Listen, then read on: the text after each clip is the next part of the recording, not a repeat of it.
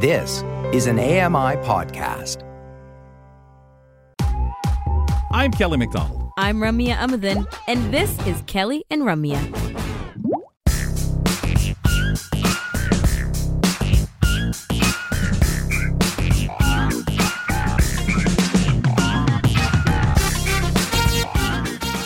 This is Kelly and Company on a Tuesday afternoon. We're just fixing and going through some things that Kelly's board might be doing. But in the meantime, the show must go on. You can call us to give us your feedback on the show or some commentary on our conversations. 1-866-509-4545. You can also email us. That's nice. It can be short. feedback@ami.ca, and even shorter on Twitter, because there's word counts, I think, still. And the handle is @AMI Audio.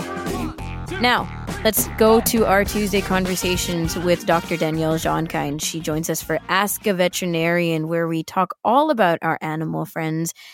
And one thing about our animal friends, our pets, that we know is that they love food. And not just their own. Sometimes other people's food is even better. And sometimes we think, okay, well, do all pets love food? There might be some pets who aren't particularly motivated by food, and that's just their way of being in the world. But not eating, sometimes we link this to a sign of illness. But how do we know exactly when our pet's skipping a meal is a problem or maybe not a problem? What else causes pets to stop eating or reduce their appetite altogether? When should and shouldn't we be concerned about this? And that's what we're talking about with Danielle today, the ins and outs of our pet's appetite. So, Danielle, to get started, maybe we can talk about this food motivation bit. Would you say that most pets are motivated by food? Well, that's actually a hard question to answer. You know, an intense drive to eat seems to be very much an individual thing among pets, in my experience. It's also kind of hard to assess in a vet clinic environment. You know, animals under stress will often refuse treats, even if they would normally gobble them down under other circumstances, like if they're at home or outside. And so I can also say, though, that, you know, I have run into some pets, particularly dogs, with a ridiculous food obsession. I mean, we're talking about dogs that are counter surfers, you know, doing their best to climb up on countertops to get at anything within reach. Yep. I actually know of one dog who made it necessary for the people in the house to lock the refrigerator. Oh my. Because he'd actually figured out how to open the fridge. And the same dog also actually almost managed to blow their house up because they were scrambling with their feet against the controls for the gas range, trying to get at something on the stove, and turned the gas on by accident. And thank goodness the people returned in time to shut it off before a spark ignited it. So you can see that some dogs are just like crazy this way. Cats are not immune to this either, though truly food-obsessed cats are much more rare in my experience anyway. I myself have now lived with 2 food-obsessed cats. In my house, the cat food bag must be locked in the closet. And, you know, when my last cat, Simon, was around, I couldn't leave anything out anywhere in the house. When Simon was a kitten, my husband and I lived in a small one-bedroom apartment, and our dining table was the coffee table in front of the couch. That's where we ate dinner. And Simon actually used to sit below my husband's plate, and, you know, when he was distracted by the TV, the cat would swipe a paw up and knock food off the plate and onto the floor where he could snatch it up and run away and eat it. So fair bad. game, though. Coffee table is their level. It was. Yeah, that's right.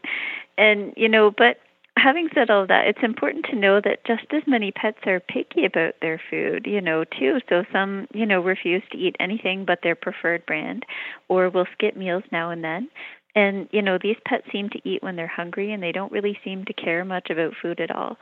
I've noticed that cats and small breed dogs seem to be more likely to be included in this group. But, yeah, that's kind of some generalities.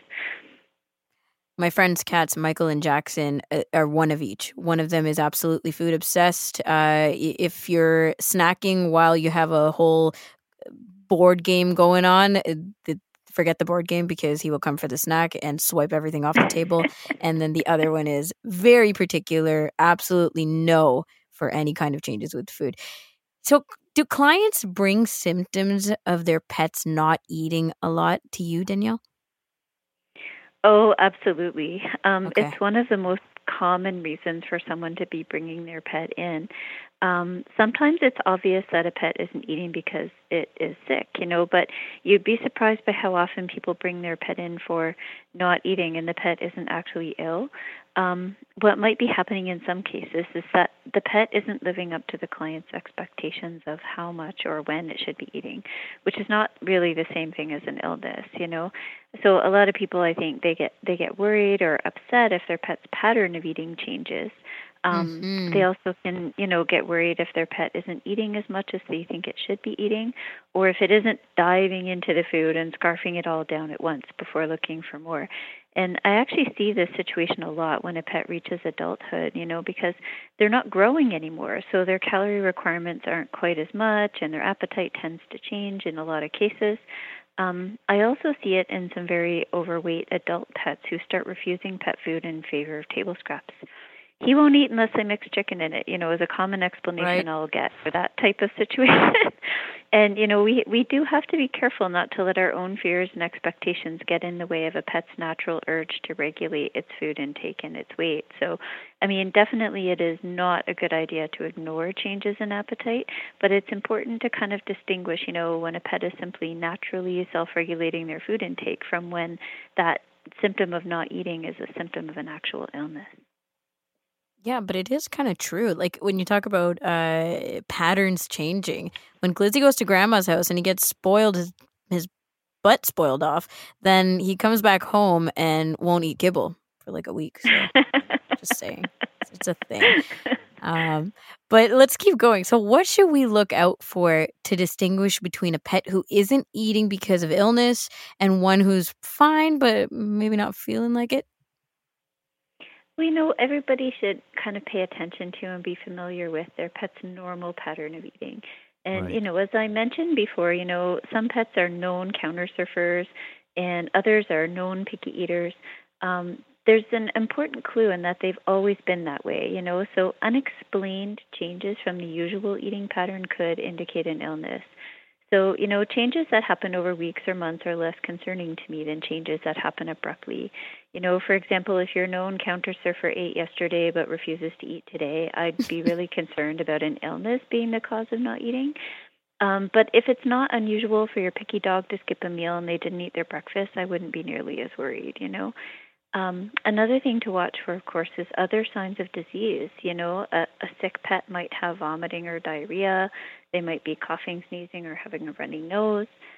They might be profoundly lethargic and might not want to do their usual routine.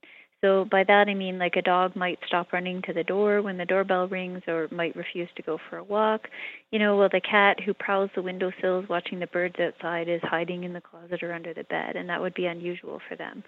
These are all good indicators that the pet maybe isn't eating because they're sick. And the third thing I would watch for is weight loss.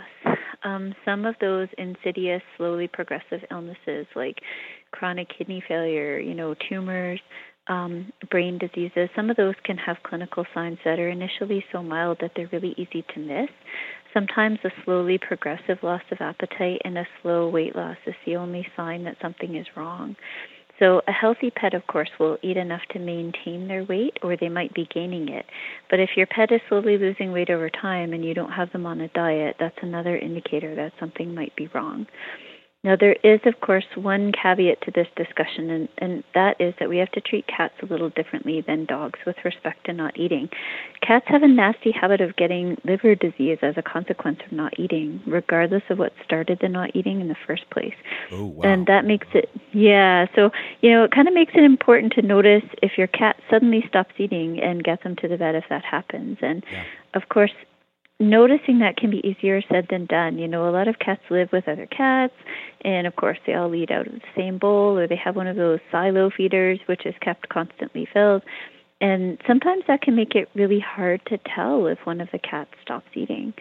So, if you do have multiple cats and you aren't sure if one of them might be ill, you might temporarily put one of the ones that you think might be ill alone in a bedroom or a bathroom with their own food, water, and litter, and then you'll be able to monitor what's going on a whole lot easier.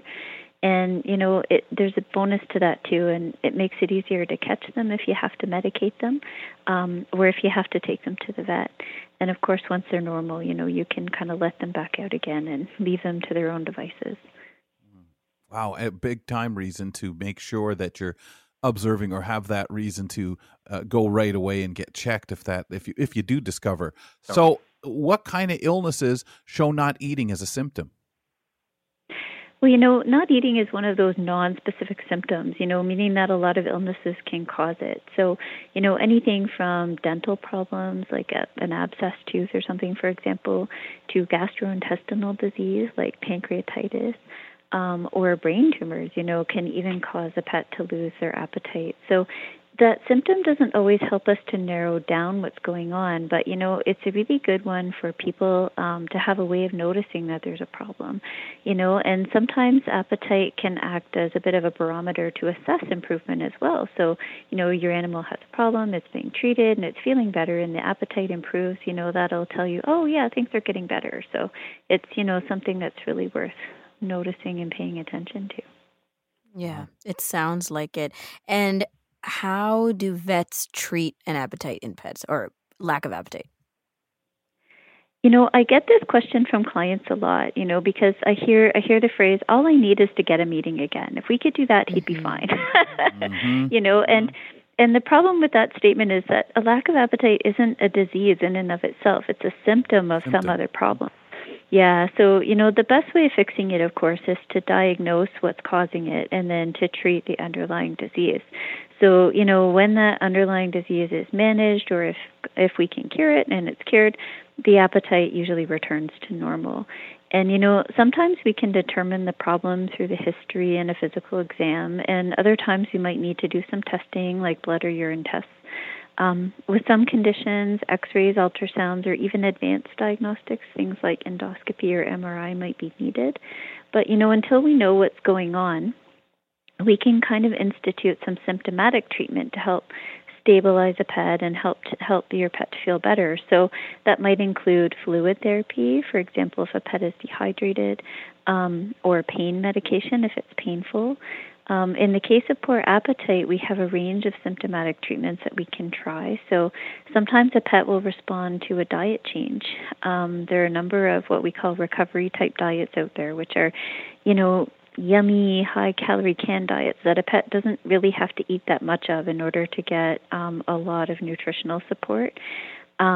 Force feeding with a syringe is something a pet owner can do at home, but it can be difficult to do, and it comes with some risk.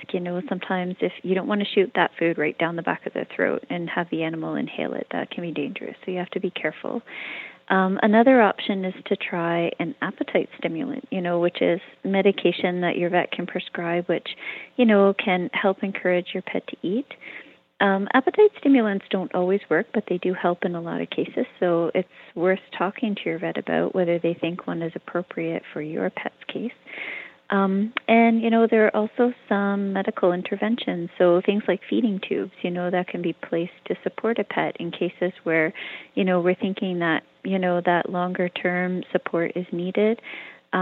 In extreme cases, pets can also be fed intravenously, but generally that is only done in rare instances where, a pet is in an ICU and either, the gastrointestinal tract doesn't work for some reason, or for whatever reason it's not possible to get the pet the nutrition it needs in any other way. But again, all of this is really just kind of managing the symptom while we're working on getting rid of the problem. Yeah. Well, that's absolutely fantastic, Danielle. And I mean, I know a lot of time it's something a pet picks up, makes it not feel good, and unfortunately sometimes a blockage. But these are so many things, like you said, over time. Watch, observe, and do something about. Next week, we're going to be talking to you about gift ideas for pets and animal lovers, and you'll spill the beans on some of the funniest and most memorable gifts you've received in that same theme. We'll talk to you then. Okay, then. Danielle Johnkind joins us at this time every week for Ask a Veterinarian. Up next, our wellness chat. Francis Wong is going to be sharing with us how you can use mindful eating to help manage your eating habits next.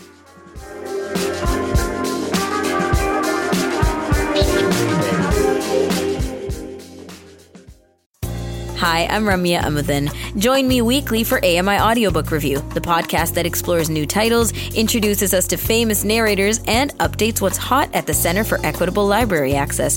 Download episodes of AMI Audiobook Review from your favorite podcast provider.